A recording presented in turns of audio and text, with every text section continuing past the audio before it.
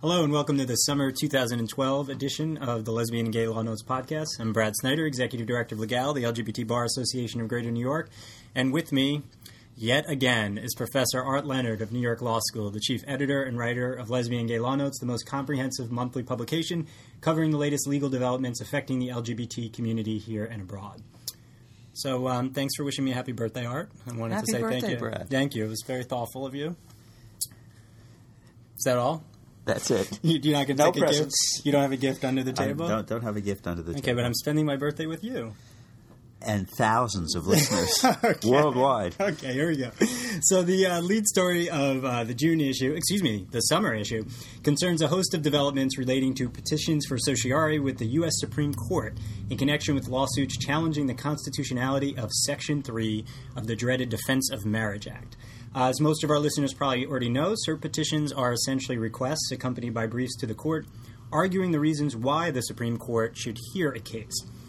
Art, there's a lot going on here. Some of it seems procedural in nature, but as you sum up in Law Notes, the point is that all the cases we're about to discuss are seeking to have the Supreme Court opine on the ultimate question of whether Section 3 of DOMA violates the Equal Protection Clause. While reminding our listeners of what Section 3 entails in all its nastiness, give us a recap of the flurry of developments that may land a case before the U.S. Supreme Court sooner than perhaps expected. Well, perhaps three cases. Right. And as I'll mention, that's why I said cases. I'll mention later when we do of note, even a fourth case that doesn't have anything to do with DOMA. Perfect. But as our listeners are undoubtedly aware, the Defense of Marriage Act was adopted by Congress in 1996 in order to address a non-existent problem, since nowhere in the civilized world could same-sex couples marry in 1996. The question whether the federal government should recognize same-sex marriages was intensely hypothetical at the time. But the Hawaii Supreme Court had ruled that same-sex couples might have a right to marry under the Hawaii Constitution. And this came up with a trial scheduled to take place during the national elections in October of 96, and anticipating that, it became a political issue in the national elections. And the Senate Republicans and Republicans in the House of Representatives introduced this bill. And the idea behind the Defense of Marriage Act was to provide that no state would be obligated to recognize marriages performed in other states between same-sex couples if they didn't want to.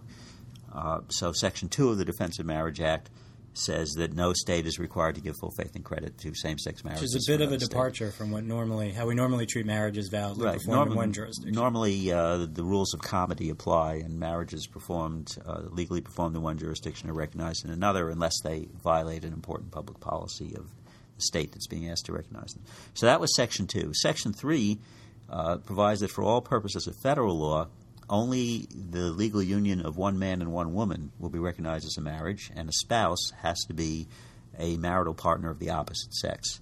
And this is for all purposes of federal law. Interestingly, when the bill was pending in Congress, nobody thought to ask anyone to do some research to figure out what would be involved in this. That is, how many rights and benefits and privileges and obligations in federal law would be withheld from same-sex couples. Would the drafters of this measure have cared, though? Well, it would have perhaps added some credibility to their statute if they were able to articulate why, for example, same-sex couples shouldn't be recognized for this purpose or that purpose or whatever. Mm-hmm. But there's none of that. There's just a broadside disqualification of same-sex couples for any recognition under federal law. That's Section 3. People have sometimes asked me, what about Section 1? Well, Section 1 says... What is Section 1? Section 1 says this statute shall be called the Defense of Marriage Act. Oh, well, Section 1 is usually a throwaway, but that's a doozy of a throwaway. Right. They gave it a name. Yeah. And it's a totally implausible name because, of course, the statute doesn't defend marriage. What it does is it diminishes marriage by denying it and denying recognition of it to large numbers of people. So, at any rate, at the time the Defense of Marriage Act was passed, it had absolutely no application to anybody because no same-sex couples could get married. But starting in 2003, when the Massachusetts Supreme Judicial Court ruled in favor of same-sex marriage, implemented in May 2004, and then we have same-sex marriage now in 6 states, and the District of Columbia It's been legislated in some more states this year, and depending on how referenda turn out in the fall, it might go into effect in Washington and Maryland. So we now have an estimated 100,000 same-sex married couples in the United States. The number is swollen a bit by the fact that Canada has provided same-sex marriage since the summer of 2003 in some areas of Canada. And so thousands of same-sex couples from the United States went to Canada to get married when it was only available there. So the estimate that I've seen most recently in the press is as many as 100,000 married same-sex couples now living in the United States whose marriages are not recognized by our federal government. And once we started having same-sex couples who were married and being denied federal benefits, we got lawsuits. And lawsuits have been filed all around the country. There are more than a dozen already. In fact, there are more than a dozen that the bipartisan legal advisory group of the House of Representatives, called BLAG, has intervened in on behalf of the House of Representatives. Okay, we're going to talk a lot about BLAG. We've got to explain all this. But the cert petitions... Can we pause on the bipartisan part? I don't get it. Bipartisan, that means they were both Democrats and Republicans. Republicans. I know what I know what the word bipartisan Here's is. the story. But Pelosi and Hoyer are not in favor of this. They're getting outvoted. Right, so it's bipartisan in name only, right? Here's the story. There is a federal statute that provides if the Justice Department is not going to defend a federal statute that's under attack in the courts, it must notify Congress. Mm-hmm. So that Congress can, if it wants to, hire its own lawyers to defend. They can require the counsel to the House or the counsel to the Senate, or they can hire an outside lawyer. And the Senate, the Democrats control the Senate. They weren't interested in hiring anyone to defend DOMA. But the Republicans control the House. So in February 2011, Attorney General Holder and President Obama announced that the Justice Department would no longer defend Section 3 of the Defense of Marriage Act in these pending lawsuits, which they had figured out were losers. So they weren't going to waste any more time defending it. So they notified Speaker John Boehner of the House. They said, the ball's in your court, John. You want to defend it? Go ahead, defend it. And so he summoned into existence, and it has been summoned into existence in the past, a group called the Bipartisan Legal Advisory Group, which consists of the Speaker of the House, the Majority Leader, the Minority Leader, the Majority Whip, and the Minority Whip. Right. There's just a bit of a misnomer because among that group of five, there's often going to be disagreement among them. So. Well, the party that controls the House has 3 votes, and the party that's in the minority has 2 votes. So every vote that BLAG has taken in this process has been 3-2. That's great. Along party lines. So they voted to intervene selectively in cases in which the constitutionality of Section 3 is an issue. And the Justice Department, of course, is the defendant, or is officially the defending counsel in these cases. But ever since February of 2011, the Justice Department has been notifying the court, we're only here in name to represent the United States, but we really represent the executive branch, which believes that Section 3 is unconstitutional. And Mr. Paul Clement, the former Solicitor General of the United States during the second term of George W. Bush, has been hired by BLAG to defend Section 3. And so he has intervened on behalf of the House of Representatives in lots of cases, including the 3 cases now that might be going to the Supreme Court in its term that begins in October 2012. So the 3 cases are the case from the First Circuit, which is called Commonwealth of Massachusetts, even though what's really at issue here is not the case that was brought by the Commonwealth of Massachusetts, but actually the case that was filed by gay and lesbian advocates and defenders on behalf of a group of married same-sex couples. The lead plaintiff is Gill, so when we refer to it, GLAD refers to it as Gill versus Department of Health and Human Services, but the Commonwealth of Massachusetts filed their own case claiming that the constitutional rights of the state of Massachusetts were being violated because there were various programs that they administer that are partially funded by the federal government or that involve federal guidelines they're and being rules. forced to discriminate. Right. It's an interesting twist, by the way, on the sort of states' rights argument that they're claiming the impingement on their rights as a state, given their own marriage equality. Right. And because the premise of Section 2 of DOMA is states' rights. That is, no state should be obligated by the federal Constitution to recognize same-sex But only when marriages. it goes in one direction. Right. Yeah, well, states are allowed to recognize. But I mean, Yeah. But at any rate, so we have pro-states' rights and anti-states' rights in the same statute. This is a schizophrenic statute. So at any rate, this case, which was filed by GLAD in the Federal District Court in Boston, summer of 2010, the district judge ruled that it was unconstitutional. He said it failed to meet rational basis scrutiny, which is the least demanding level of scrutiny. He said that none of the reasons that were spelled out by Congress in the legislative reports in the debate in 1996 would justify the statute. The case was appealed by the federal government in 2010. This is before the Justice Department changed its mind about Section 3. So originally they filed a brief arguing that Section 3 survives rational basis review.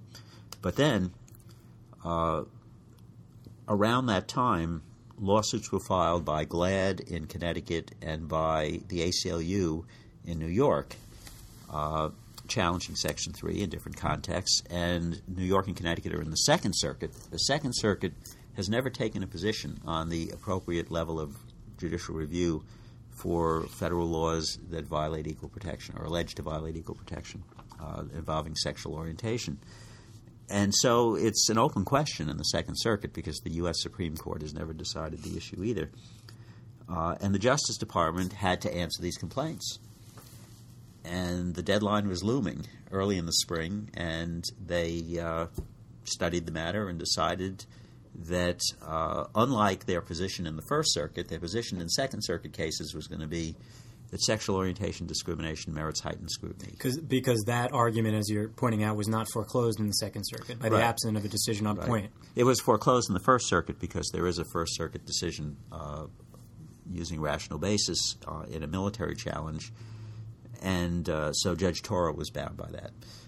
So they changed their position in responding to the complaints in the Peterson case in Connecticut and in the Edith Windsor case in New York, which we'll be talking about a little more. They took the position that heightened scrutiny applies and that the statute was unconstitutional. BLAG intervened in both cases and took the position that it's just rational basis and that it survives rational basis. In fact, as they point out, the Justice Department took the position that it would survive rational basis in the First Circuit case. So in the meantime, the case in the First Circuit goes up on appeal, with the Justice Department arguing on behalf of the plaintiffs as well as the government or the executive branch, and BLAG arguing on behalf of the House of Representatives. And the First Circuit Court of Appeals issued its decision in May, and we discussed it, I think, in the last podcast. I think we did, because it was very new at the time when we did the podcast, and it was one of our major cases.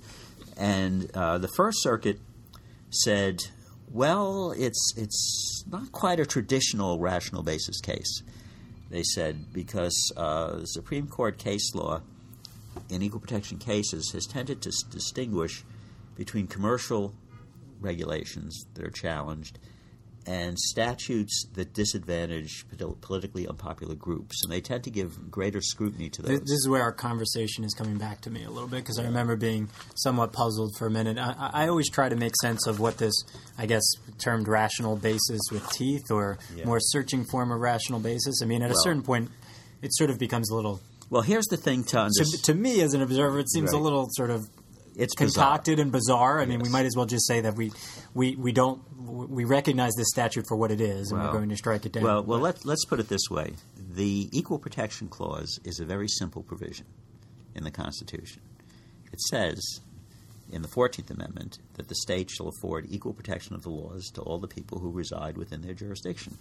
And the Supreme Court has read the same requirement into the Due Process Clause of the Fifth Amendment applying to the federal government. So the Constitution says nothing about rational basis and heightened scrutiny and strict scrutiny and compelling interests and narrowly. These are all phrases that the Supreme Court has used in describing an analytical process, because the court is confronted with this problem. Virtually every statute draws lines.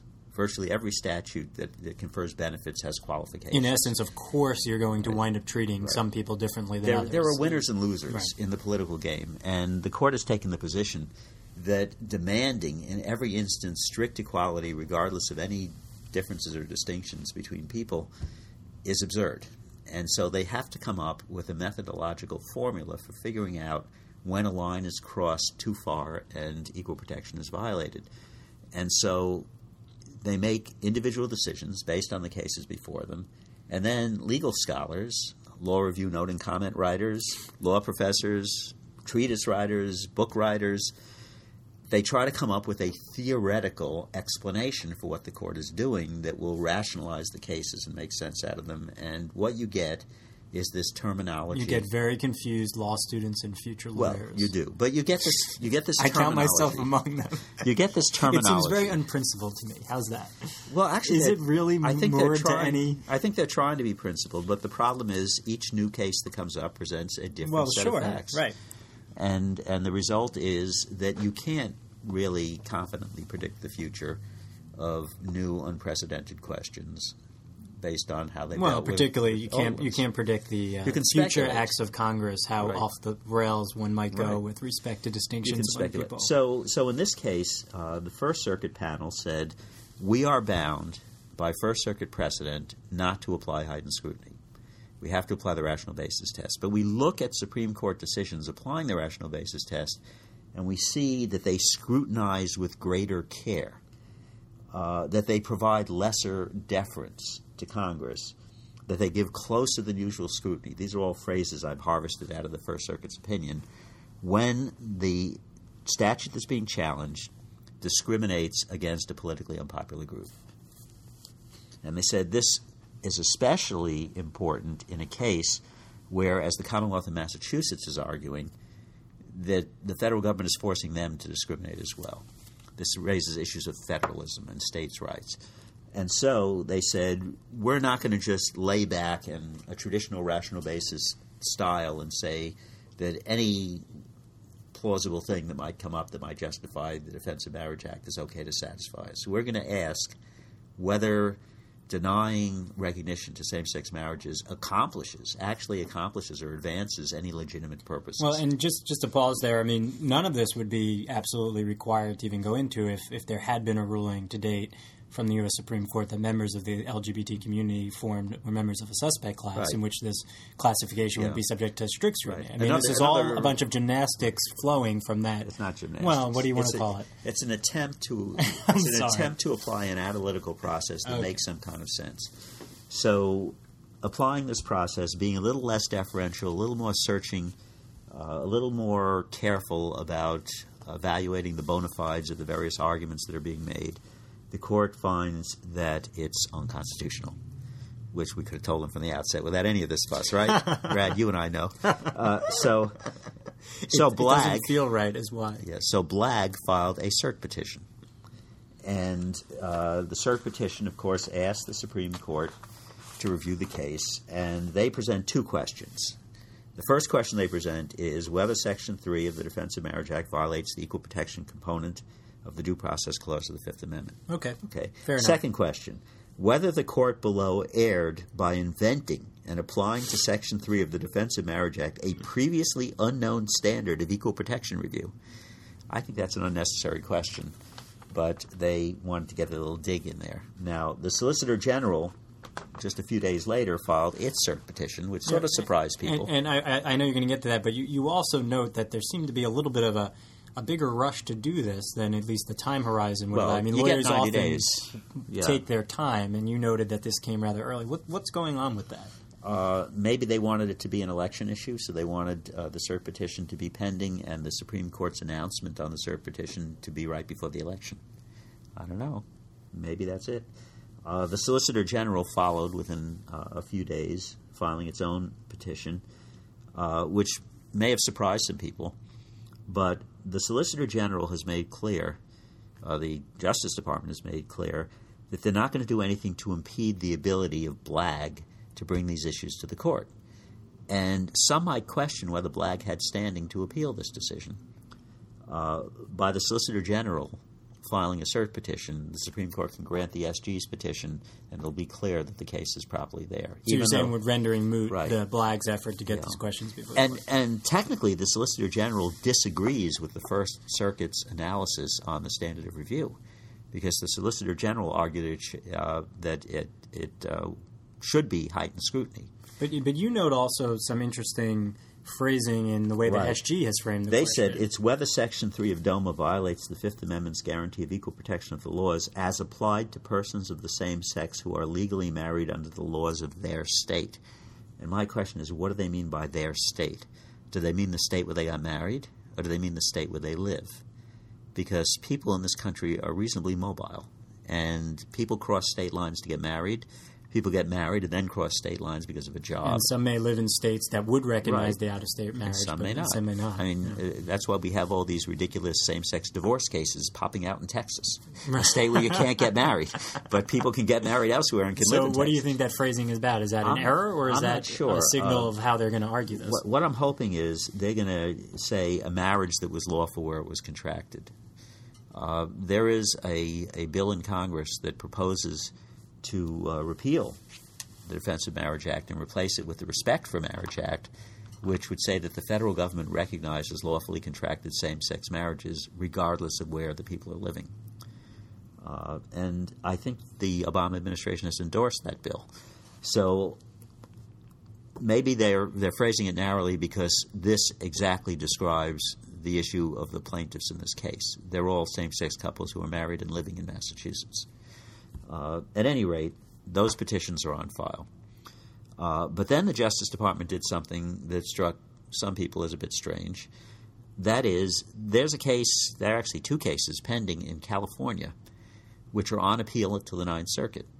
One of them, Lambda Legal, is representing Karen Galinsky, a staff attorney for the Ninth Circuit, who married her same-sex partner in California in 2008 when same-sex marriage was available, then sought to enroll her in her employee benefits plan as a spouse, was turned down by the Federal Office of Personnel Management, which said, we're bound by DOMA, we can't recognize your marriage. She filed a grievance. She won her grievance on the internal Ninth Circuit grievance procedure, but the Office of Personnel Management refused to comply. They said DOMA overrides the Ninth Circuit grievance procedure.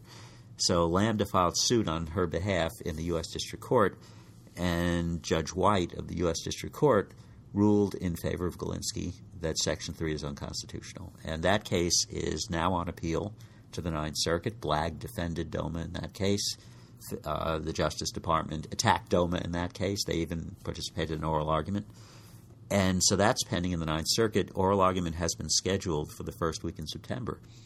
But then, surprise, the Solicitor General filed a cert petition, a special kind of a cert petition. It's called a petition for writ of certiorari before judgment. So this is to bypass the Ninth Circuit. To bypass the Ninth Circuit. The Supreme Court's rules allow for this in extraordinary cases. They say if there's a really compelling reason to bypass the Circuit Court and bring it straight up. And the Justice Department, the Solicitor General, argues, why spend time arguing this in the Ninth Circuit? It's going to be in the Supreme Court this term. Why not bring up the cases that are pending? So they filed that cert petition. Now, another development, that's this week on July 16th, the ACLU represents Edith Windsor in her DOMA suit, which went to trial and which was decided in June. We're going to be discussing the substance of that We may go shortly. right into it now because it fits here. Instead of taking a break. Yeah, let's not. We don't want to let our listeners go to the bathroom. Huh? So they can press pause, but it makes sense. So tell us about Windsor. All right, so let's talk about the Windsor case because the ACLU surprised everybody by filing a cert petition this week, even though they won. That's very unusual to file a cert petition when you won. So Edie Windsor and her partner, Thea Spire, who began their relationship way back in the 1960s. They were together for more than 40 years. And within a few years of living together, there was a proposal of marriage, even though they knew it was only hypothetical, that you couldn't get married back then. But they considered themselves engaged. And unfortunately, Thea Spire was not healthy. She suffered various illnesses. She became a paraplegic. Edie Windsor took care of her the way a spouse would take care of a spouse who became paraplegic. And she had various setbacks, and it became clear by 2007, very clear, that she didn't have long to live. Doctors said her prognosis was not good. And by 2007, they were thinking, we could actually get married. While we're still alive, still together, we could get married. In 2007, there were limited options. They could move to Massachusetts. They lived in New York. They could move to Massachusetts to get married. In 2007, you had to be a resident of Massachusetts. They could go out to Iowa. Same-sex marriage had recently, but that was a bit of a schlep to Iowa. But in Canada, take the train up to Toronto. They got married in Toronto. And they came back. And in 2009, Thea passed away. And Edie was hit with estate taxes like you wouldn't believe. Thea had left her entire estate. And this is to the tune of $363,000 worth of taxes. Federal. Right, that's the federal. In fact, the state taxes, when you add it, it's just extraordinary how much money in taxes. It comes out to $638,581 in estate taxes. None of which would have been owable if they were an opposite-sex married couple, correct? Right, both under the federal Internal Revenue Code and under the state tax law in New York. There is an unlimited spousal deduction, which means you deduct from the estate the amount that's left to the surviving spouse, and you only have tax on the rest if it exceeds the cutoff, which is pretty high. So, when Thea died, she owned a lot of property, evidently. New York City real estate, So, and the way you do it with taxes, you don't sit there and refuse to pay because they come after you. You pay if you can, and then you sue for a refund. And so Edie Windsor connected up with the ACLU, Lesbian and Gay Rights Project here in New York, and cooperating attorneys from Paul Weiss. Roberta Kaplan is the lead counsel from Paul Weiss, who argued the New York same-sex marriage case in the Court of Appeals several years back. And they brought suit claiming that Edie Windsor, as a surviving spouse, should be entitled to the full marital deduction and should be entitled to a complete refund of the $363,053 that she had paid in estate taxes. And they argued that because Section 3 of DOMA discriminates based on sexual orientation, it involves a suspect classification. It should have strict scrutiny. And again, this is in the Second Circuit, so starting in the Southern District of the Second Circuit, right. They can make this argument. They can make this argument. It wasn't foreclosed to them. The Justice Department, defending the IRS, took the position that this is at best a heightened scrutiny case, but they agree Section 3 is unconstitutional. BLAG takes the position it's a rational basis case and Section 3 survives rational basis. In fact, they pointed out the Justice Department said as much in its original brief in the First Circuit case. And so this should be an easy case for the court to dismiss. So BLAG filed a motion to dismiss. The ACLU filed a motion for summary judgment. And on June 6th, Judge Barbara Jones of the Southern District of New York ruled in favor of plaintiff. Sort of discounting one by one all of the reasons offered as a rational. Well, the interesting thing is, she said, look, the Second Circuit hasn't decided the level of review. They're asking me, puny little federal district judge, to make new law in the Second Circuit and to find a suspect classification. She said, the Supreme Court is warned to be very cautious about finding new suspect classifications. And, in fact, it could have done so in Romer v. Evans back in 1996. It could have decided that sexual orientation was a suspect classification, and it didn't. Now, she doesn't make the error that I think many federal courts do of saying that Romer decided that sexual orientation is not a suspect classification. It just didn't decide the issue. It decided that Colorado Amendment 2, which was challenged in that case, didn't have a rational basis. You make the point that they decided that statute they were so beyond the pale that almost the normal rules of scrutiny, the normal categories don't apply. Yeah. So in this case, Judge Jones said, look, I don't have to decide whether we have heightened scrutiny here. I don't have to decide any of that because I do my analysis under rational basis and I come out to the conclusion. I agree with Judge Toro in Boston. I agree with everyone who said that it's unconstitutional. Look, the First Circuit just said it a few weeks ago. it's unconstitutional. Is this rational basis with a little more teeth, or is this traditional rational what basis? What she does is she says the Supreme Court has, as the First Circuit said, the Supreme Court has used a different sort of rational basis test in different kinds of cases. And where we're talking about a federal statute that discriminates against a politically unpopular group, they've given a little bit of a closer look. And she also cited Justice O'Connor's concurring opinion in Lawrence versus Texas, where she made the same point, that the court has been a little more demanding in its rational basis review when we're talking about a situation where we have reason to suspect that there may have been bias or prejudice at work. And so, based on rational basis, she finds it unconstitutional. And then, and that was on June 6th, and just a month later, a little more than a month later, the ACLU files its petition. And, I'm looking at this and I'm thinking they just want to get into the game here, right? No, but really they make a very good point. Edie Windsor just turned 83. Shortly after her wife died, she suffered a heart attack. Mm-hmm. She sustained permanent heart damage. She's frail. She's 83. If this case goes to the Second Circuit and then maybe an en banc, and then this could take forever, and they make the point in their cert petition. They say Edie Windsor should get the remedy in this case, not her estate.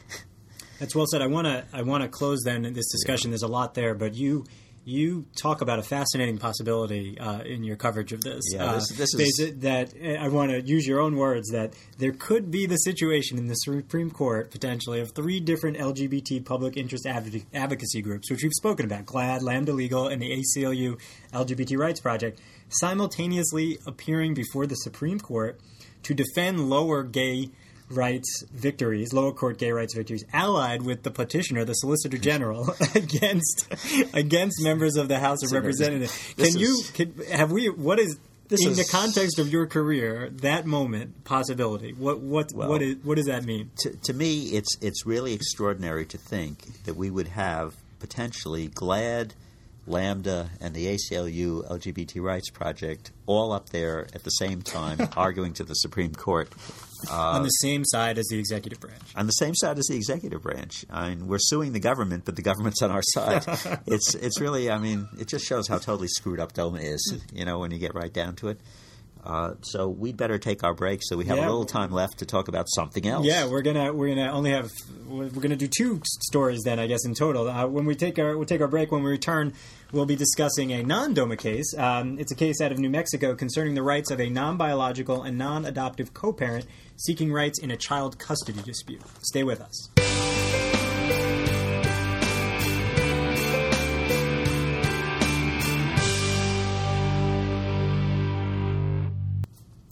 We're back talking about a important case out of New Mexico, Chatterjee versus King. There, the New Mexico Supreme Court held that a woman who raises a child with another woman and assumes parental and financial responsibility for the child can be a legal parent under New Mexico law, just as a male parent would be, regardless of whether she is a biological parent or not. Art, what we have here, we've talked about a lot of these cases. To me, it's a familiar fact pattern of I don't know if I'd call them LGBT families behaving badly, but basically where you have, in this case, a long-term committed couple. In this case, it's a lesbian couple. Bonnie Chatterjee and Taya King, who had been in a committed long-term domestic relationship. They were raising a child together. And these cases usually involve children. And when things go sour in the relationship, one party, in this case it's King, does something to basically sever the rights or an attempt to sever the rights of the other party. Here, King moves to Colorado with the child, denies any visitation, and then argues that her former partner has no rights as a co-parent. And along the way, she gets to make use of all sorts of nasty legal arguments based on the fact that they didn't jointly adopt the child together because of discrimination in the context of international adoptions against same-sex couples. In other words, same-sex couples can't jointly adopt in Russia. They adopted a child from Russia. Right. So one of them had to be the adopted parent. So fast forward several years later, here's one member of the couple now arguing that, you have no legal rights to this child that you have cared for and held yourself out as the parent of for all these years because you never legally adopt them. And my question for you, I guess maybe the question is, are courts already doing this? My inclination is can courts not just say, look, you're stopped from making these types of arguments because of the way you lived your life? Well, they're not using estoppel. What they're using is the Uniform Parentage Act, which has been adopted in many states, although not all, and a developing case law under the Uniform Parentage Act, which recognizes alternative families in very significant ways. The Uniform Parentage Act takes account of the fact that a declining percentage of children in this country are being raised by a different sex couple who are married to each other and both biologically related to the child. That between adoption and same-sex couples and unmarried different-sex couples who also have kids, there are an awful lot of different kinds of families in this country. And the Uniform Parentage Act gives the tools to the courts to cut through all the formalities of old-style family law and to say, look, do we have a family here?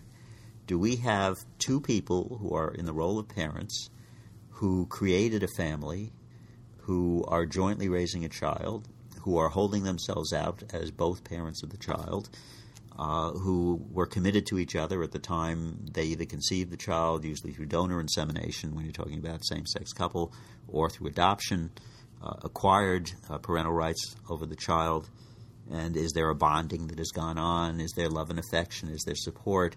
And ultimately, the question that should always be the ultimate question in a dispute about custody and visitation is, what is in the best interest of the child? Anyone who took family law, anyone who went to law school and took a family law course knows best interest of the child is the mantra. And on that score, the court here, in reaching the conclusion, which we'll get to, that this parent does have rights with respect to the child, or can have rights with respect to the child, says that the child's, quote, need for love and support is no less critical simply because her second parent also happens to be a woman. Which seems, as I often say in these cases, increasingly what the courts seem to be getting it right. That seems right to me. Yes, and I think what makes this opinion particularly useful, and it will become a very useful reference tool for people who are practicing in this area, is that the court goes through the case law in other jurisdictions and shows how the Uniform Parentage Act has been interpreted by courts in other states, in California, in Colorado, in Oregon, to get rid of distinctions based on sex and gender. It isn't about whether the parents are married to each other. It's about whether they're functioning as parents, about whether if there is one parent who's the biological or who is the legal through adoption parent, whether they fostered the parental relationship with the other. That seems very clear to us now. That is a bit of a sea change from the days of where, Definitely. In a context of, and it still goes on in courts in the country, throughout the country, but where just the fact of one parent being gay alone, Right. in this context they're both gay, so maybe that helps, but where just having your sexual orientation would be an issue with respect to custody. And you can see, how it played out in this particular case, because the trial court dismissed the case. Said basically that Bonnie Chatterjee has no standing whatsoever here because she's not a natural parent. And she's not an adoptive parent, so she has no legal relationship to the child. Then it went to the Court of Appeals, and the Court of Appeals affirmed in part and reversed in part. They said she can't seek custody because she's not a natural parent, and in order for someone other than a natural or adoptive parent to seek custody, she has to show that the other parent is unfit. But we will allow her to seek visitation if the trial court finds that in the best interest of the child. So it was sort of a split. What happens? I hate to use the metaphor in a case like this, but it was a split-the-baby decision. No, you could just say a split decision. Yes. So maybe you wanted to use the metaphor. But in this context then where one parent has moved, this may be an aside, and maybe I think you might know the answer. Jurisdiction. Yeah, well, what happens as a practical matter is the person who fled ordered back into the jurisdiction to allow for a visitation? Well, if the New Mexico court has appropriate jurisdiction in the case, they can issue an order that then would be enforceable under the Federal Parental Kidnapping Act. Orders issued by courts having appropriate jurisdiction in child custody cases are enforceable throughout the United States. So in this case, the Court of Appeals decision goes up to the Supreme Court, and the Supreme Court says, you know what? The definition of natural parent under the Uniform Parentage Act cannot be found in the dictionary. They said the trial judge and the Court of Appeals made a mistake. They looked in the dictionary to find out what natural parent means. And They shouldn't do that because the Uniform Parentage Act defines the term. So it has a definition for purposes of the statute, which is not the dictionary definition. That seems like a rather large mistake in the sense that definitions and statutes are often different and provided for differently than they do in sort of the dictionary sense. If you put together all the relevant provisions of the Uniform Parentage Act, what you come up with is that someone can be considered a natural parent if they were involved in the creation of this family and they held themselves out as a parent of this child with, of course, the consent and the collaboration of the other parent. They can be considered, for purposes of the Uniform Parentage Act, a natural parent. It depends on all the circumstances. We have to look at the totality of the circumstances of these relationships and how they were created and how they developed. And in this case, they said, Taya King never denied any of the factual allegations of Chatterjee's complaint. She just said, as a matter of law, Chatterjee doesn't have standing. She conceded the correctness of the description of the facts. And under those facts, we find that Chatterjee has standing to seek joint custody as well as visitation. And so they remand on that basis. I think it's an extremely well-written opinion. It's a triumph for the National Center for Lesbian Rights. Yeah, it's worth noting another victory for that group. We should give credit here, the National Center for Lesbian Rights, with cooperating attorneys in New Mexico who argued this case and did a brilliant job of taking the court through the statutory interpretation and showing where the Court of Appeals went wrong. See, Art, we're concluding. It's just good news. This is good news. This is good news month. We don't have really many negative cases this month. Yeah. All right. Well, we're gonna leave it there then. Now we're gonna take a very short break and conclude with our of note segment, where we note other stuff. Stay with us. Yeah. We are back to finish the podcast with our of note segment. Art, I'm going to ask you what you have of note, and of note means, it's kind of worth mentioning in passing. Right, it's not a whole new story. It's kind of like I want the listeners to have this little tidbit. Are you filibustering, Brad? Are you running out the clock? This is the point, because this happened amidst all the cert petitions being filed in the DOMA cases. Art's flailing his hands at the moment, so you can pay attention. Might get overlooked. We might have another case in the Supreme Court from the state of Arizona. The state has petitioned the court for cert in the case of Brewer against Diaz. That's Governor Jan Brewer, who is outraged that the Ninth Circuit is demanding that she extend domestic partnership benefits to state employees. The state had done that administratively under Janet Napolitano when she was governor. Brewer came in. They faced a budget crisis. They passed a new law restricting benefits to legally married couples.